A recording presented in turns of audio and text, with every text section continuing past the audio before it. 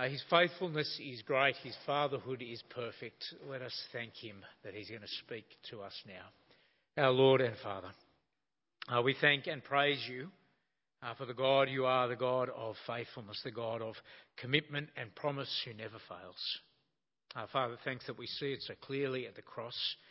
And we're reminded as we come to your word, as you speak to us. And we ask that as we hear your voice now, we'd see new mercies. And we'd be refreshed in our service of you. In Jesus' name we pray. Amen.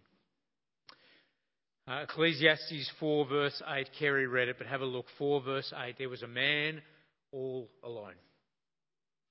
And we just reading that, even without the context, we immediately know it's a problem. And we know it on a day like today, don't we? Like a day like Father's Day, we know the joy for some of us of earthly fathers, but we also know the sadness, as Gav mentioned before, of earthly fatherhood that isn't all that we hoped for. The author of The Best of Friends, Phil Knox, writes this. He says, in 1950s America, there was a mystery in the small Pennsylvanian town of Roseto. Mortality rates were a third lower than the rest of the US. Heart disease was almost non-existent in otherwise high-risk groups. No one could work out why. Water sources were analysed, lifestyles examined. It wasn't their diet. Wine, cigars and meatballs were all consumed with abandon. It wasn't the healthcare or the air quality. It was the relationships. 3 to 4 generations lived under one roof. Neighbours had deep bonds of trust with one another. This town were the best of friends. It turns out the secret of eternal life is not what you know, but who you know. That sounds familiar, doesn't it? The man all alone is in trouble. And many of us know it and have felt it, and maybe you're here feeling it today. And so as we come and as we listen to God, what I trust he'll do for our hearts is remind us not just of the goodness of company and relationship, but how indeed loneliness can be overcome, how he will meet that need. It's a simple truth as we look at Ecclesiastes. God gives company to bless life's vapour. Ecclesiastes is wisdom that we might navigate through a world of disruption, a world where 1 + 1 does not equal 2. That's what we've been seeing over the last few weeks. If you just joined us, the teacher's wisdom is built on essentially 2 pillars. One pillar is that life under the sun, the life we observe, the life without God in the picture, is vapour, or the word we learned was hebel. You know, the idea of outside of Christ, there's good, but you can't hold on to it. It's like the morning dew. And the other pillar is that there's no gain from life, that you make no impact. Things just keep going on and on. And he takes those 2 pillars, those 2 truths of observational wisdom, and he applies them this time to all sorts of things, but this time to community and relationships and friendship. So 4 verse 8, Kerry read it, but look again more closely. There was a man all alone. He had neither son nor brother, no end to his toil, and yet his eyes were not content with his wealth. For whom am I toiling? Why am I depriving myself of enjoyment? This too is meaningless, a miserable business. As without community, it's meaningless in the sense of vapour. It is good that doesn't last. It makes no difference. There's no kind of overflowing benefit from toiling away lonely. The goodness of achievement actually gets washed away when there's no one to share it with. So, and God's wisdom, what he's going to do as we look in Ecclesiastes, he's going to shape us to be the community that we need. He's going to resource us to be the friends that we want. God gives company to bless life's vapour. We're going to look at it in 3 parts. They're not quite equal. The first one, the longest one, we need company. 2 are better than 1. Relationships are good. Community is God's gift to increase joy in what is a disrupted, disordered world. And so we need it in good times. So 4 verse 8 argues it from the negative. You know, the problem of loneliness, even when good things are going on. You've got good, successful work. But literally it says there, the man who has no second person. No second person. This is not just about marriage and children. It's having no second person in life. There's no one else. Without relationship, without community, the joys of work and wealth actually are lost. 4 verse 9 argues the same from the positive. 2 are better than 1. Company brings a good return for your work, for your effort. Partnership means that more is achieved, but the satisfaction is also greater when it's shared. Wealth and work bring more joy when they are not the goal, when you're not kind of working for work's sake, grabbing wealth for wealth's sake, but rather as means to serve relationship. So we need company in the good times, and we need company in the bad times too. Verse 10 to 12, community transforms trouble. And he uses there a series of proverbs that were actually commonly known. He didn't make them up. Much like we have sayings like a problem shared is a problem halved. Well, the three-strand cord was a common illustration in his day of community's value. What he wants us to see is community is life-saving. Verse 10, falling down and needing help, friend can pick you up. Pity the one with no help. If you'll imagine, that serious fall on the path with no passers-by in days before mobile phones, it can prove fatal. Verse 11, the need to lie down together for warmth. Again, picture their scenario, travelling home in freezing nights, 2 dog nights, no motels, temperature drops, life is threatened. Verse 12, the implication of a bandit attack. Likely leave you for dead. Again and again, company is life-saving. We know it, don't we? It's the principle underneath the Are You OK movement. In fact, in regional areas, I don't know if it hit Wollongong, we're kind of a city, we're kind of a region, but in proper regional areas, they had the campaign, Are You Bold? To build on it. That is, are you willing to be vulnerable, take the first step and boldly share your worries, not wait for someone to ask you, are you OK? Company is life-saving. And in verse 13 to 16, there's a little story that follows on, a little parable, a story of a foolish king who no longer knows how to heed a warning, how to listen. A king with all the power, all the money, all the fame, and so much so he's isolated. He's so alone he won't listen to anyone, and if that's the case, it's better to be poor. As you need company. Relationship, that's God's gift to increase joy in this disrupted world. It's not saying, of course, we need to be surrounded by people. You can live in a street with houses up and down. You can live in a block of flats. It's not the same as community. We call workplaces companies, but working day in, day out with others is not the same as companionship. We need community. We need people with whom we share a purpose. That's what he's observing. So 4 verse 9, 2 are better than one because they labour together. They share a purpose. 4 verse 10, someone's there to pick you up, because they're already walking with you. And walking together, that's the sign of common purpose, common ambition and goal. Same logic happens again and again in verse 11 and 12. You're only stronger as 2 or 3 when there's a common aim. The person being overpowered in verse 12, there are people around, it's just they're in opposition to him. You don't need lots of people, you need company with whom you share a purpose. Push further, we need friendship. Biblically, company friendship has a moral element. A shared love and passion, shared values. Psalm 119 verse 63. It won't appear, you'll have to remember it. Psalm 119 verse 63. Lord, I am a friend to all who fear you, to all who follow your precepts. What's it saying there? The glue of friendship is a common fear of the Lord, a common aim in life. That's what holds us together. Friendship has a moral framework that glues us together. That's why James 4:4 warns. Do you not know that friendship with the world is enmity with God? Whoever wishes to be a friend of the world makes himself an enemy of God. It's right to show love to the world, gracious love. That's God, isn't it? So love the world, he gave his only son, the world that turned against him. Love the world, but friendship implies we've got a shared interest, a uniting morality, a common passion. C.S. Lewis talks about friendship based not on matters of fact, but on the fact you see the same truth. That friends come together by honestly sharing ideas. Mitch, you'd be disappointed if I didn't get Lewis in on friendship. Yeah, you'd be gutted. Lewis writes, Eros has naked bodies, friendship has naked personalities. That friendship doesn't ask, do you love me, as much as do you see the same truth? That discovery of friendship in the moment where you go, you too, I thought I was the only one. That lovers are face to face, but friends are side by side, absorbed in the common interest. That friends don't spend all their time talking about, their friendship. They talk about their common passion. That's why it doesn't work to say, go up to someone and say, oh, will you be my friend? Well, it works when you're 4. But if you search for friendship that way, you'll fail because you can't look at it directly. The condition for making friends is you want something other than the friend, that shared truth. Friendships don't work if you say to someone, don't you love the finesse and the beauty and the simplicity and the power of rugby league? And they go, no, I'm not interested at all. You kind of go, I just want a friend. You go, well, no, there isn't. We don't have the common thing. Those going nowhere can't share the journey. We need company, two a better one. And so as it's set up there, seek company and friendship. Seek community.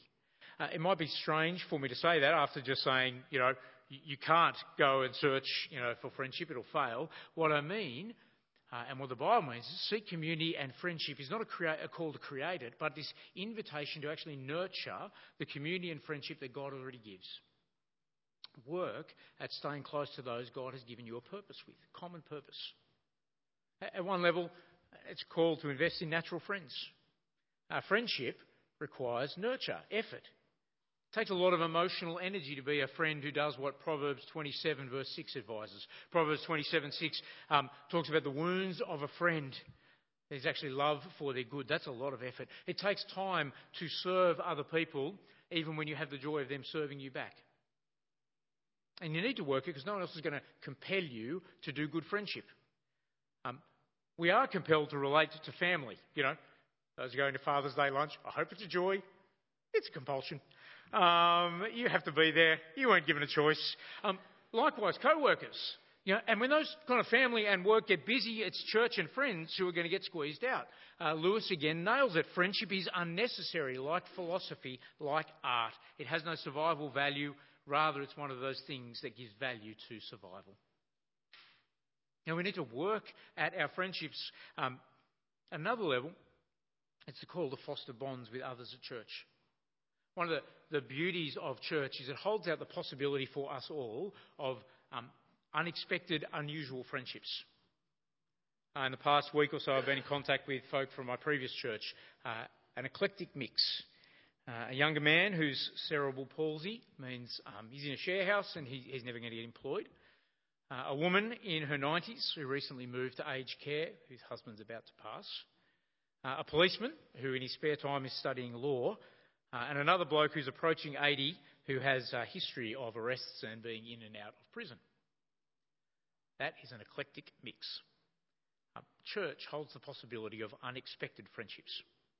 And at our best, what church can do is cut across class and age and race divisions because we share the most common, most important thing, Christ.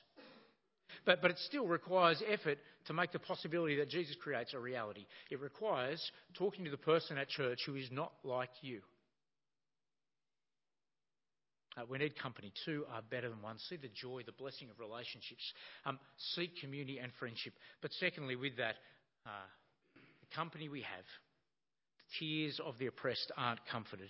See, what do we see? We see a man all alone. The community we naturally create is not the blessing that we need. That's his observation. 4 verse 1, he sees oppression all around. Worse still in verse 1, I saw the tears of the oppressed and they have no comforter.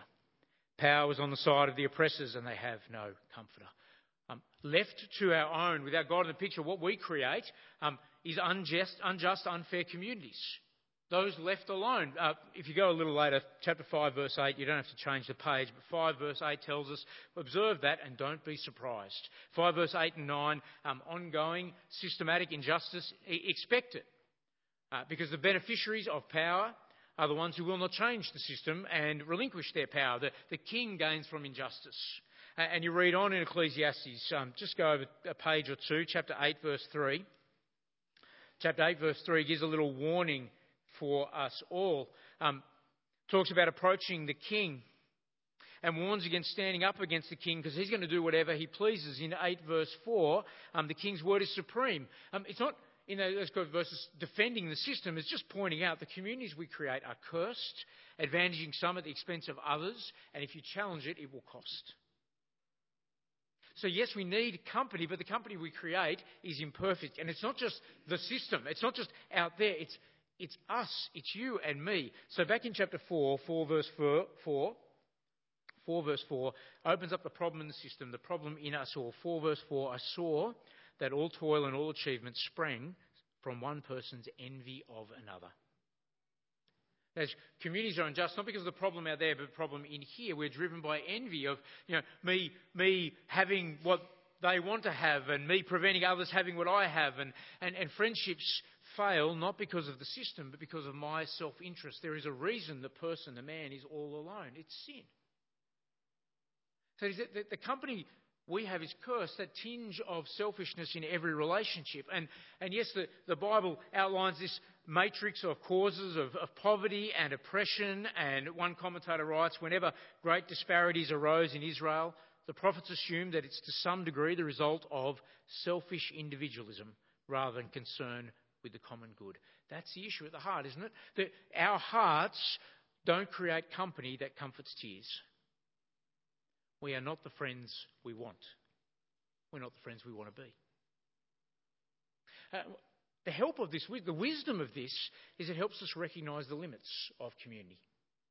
So 5 verse 8 again, don't be surprised by oppression. Don't be surprised when people put their interests first and you're left all alone. Don't be surprised when Alan Joyce leads Qantas. In COVID, they received $2.7 billion in taxpayer bailouts. They just returned that record $2.5 billion profit. And his response to the call for Qantas to pay back is, we'll pay an income tax, which is not paying back, that's paying what they earn later. Though, of course, in his 15 years as CEO, Qantas has received more from the tax office than they have been paid. They haven't paid tax under him, let alone the corruption. And Ecclesiastes says, don't be surprised. Recognising the limits of our community is not saying, don't push for justice. Envy is a sin. God is the defender of the poor, not the rich. Whether you vote yes or no in the Voice referendum, it must flow from a heart committed to justice and a desire to love your neighbour at cost to yourself and not envy. So recognising our community's limits, what's the benefit? What's the gain of this wisdom? Well, it frees you from false hope.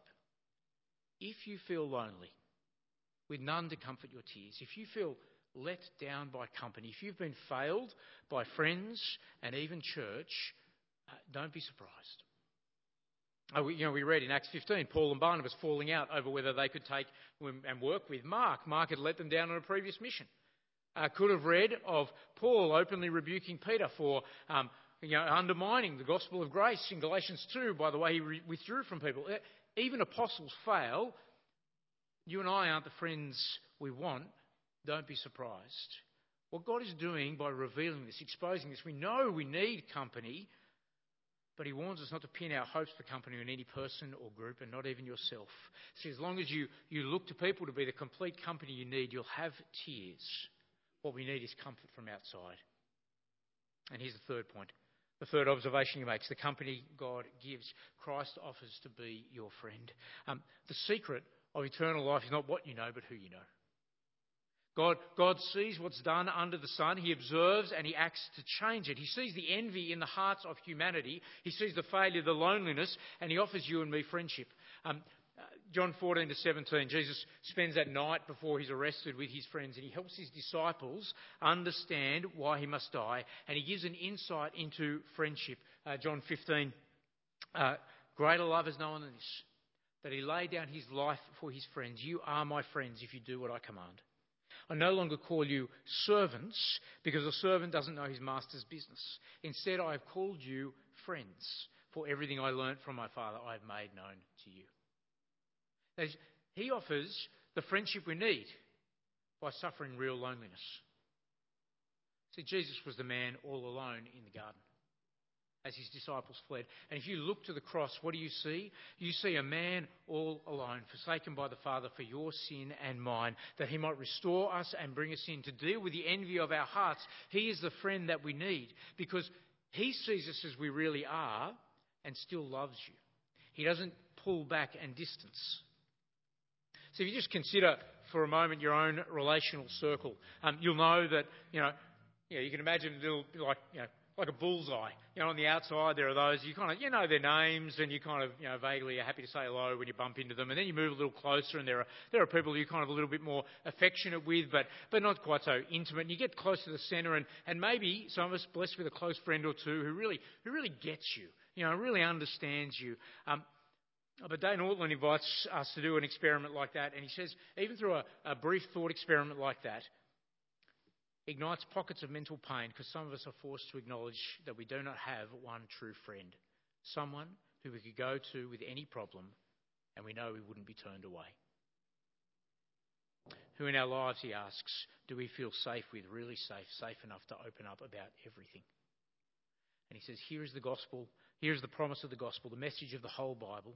In Jesus Christ, we are given a friend who will always enjoy rather than refuse our presence. This is a companion who will embrace us, and his embrace of us does not strengthen or weaken depending on how clean or unclean, how attractive or revolting, how faithful or fickle we presently are. The friendliness of his heart for us subjectively is as fixed and stable as the declaration of his justification is objectively. As just as certain as he died on the cross to deal with your envy, he will embrace you rather than refuse you. And he invites us into a relationship not as servants but at the intimacy of equals. He entrusts himself to us, that we know his mind, we know his plans and purposes he shares with us. He doesn't keep us in the dark. And the sign of friendship with him is that we reciprocate by obedience. That is, we start walking in the direction that he leads. We follow after him. Because all friendship is grown by mutual but not identical exchange. It's the same with God. We don't give our lives to save Christ and he doesn't obey our commands, but we mutually exchange. And Jesus goes on to promise that the Holy Spirit, we sang of it before in the kids' talk, didn't we? That, God united, and here is God dwelling inside us, that we can join God's own perfect company. He invites us into the perfect friendship at great cost to himself. And what does that do for us?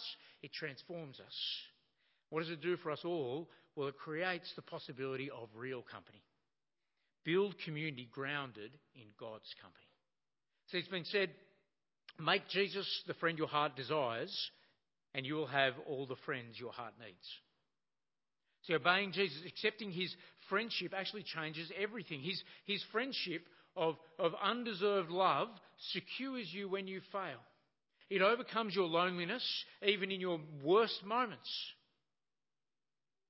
And it transforms you to go on and form friendships of undeserved love with those who fail you. Because secure in him, it can overcome the envy. His company is therefore a building block for a new community.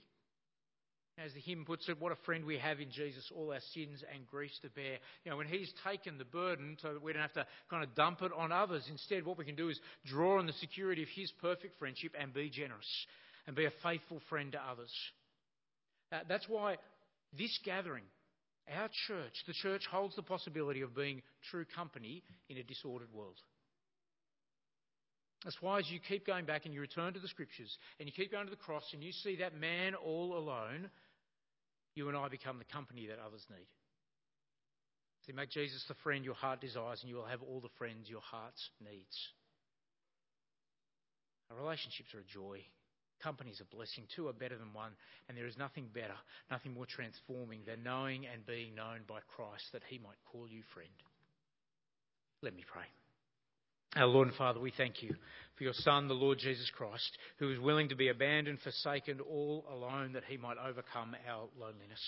We thank you for his willingness to see the envy of our hearts, the brokenness of our relationships, the way our world functions, and not keep far off, but enter in, that he might call us into a greater friendship, into real company, satisfying relationship. And Father, we ask that each one of us would know the friendship of Christ this day and always. In his name we pray. Amen.